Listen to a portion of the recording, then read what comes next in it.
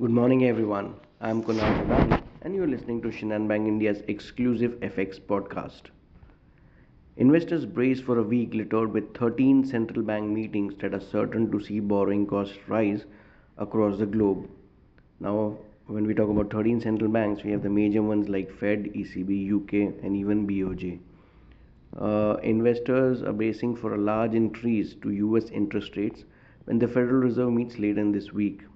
Markets are already pricing for a rise of 75 basis points from the Fed, with futures showing an 18% chance of a full percentage point as well.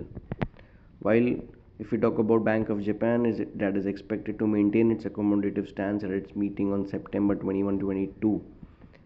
It has always communicated that whether it has no intentions of raising rates or tweaking its dovish policy guidance to prop up the yen.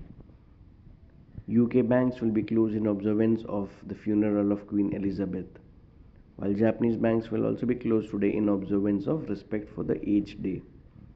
Now, talking about dollar rupee pair, first, Brent crude prices is continuing to hover around $93-94 per barrel. 10-year US Treasury yield still is on the rise. It's at 3.46%, while dollar index at this moment, is consolidating between 109, 110 levels. And I think because of the central bank policies, they may still continue to consolidate rather than to find a direction. In terms of important data points today, there are not much data which are important to move the direction or create volatility in the market. So all in all, the range for the day we can expect for dollar rupee as 79.55 on the lower end, while 79.90 on the right side.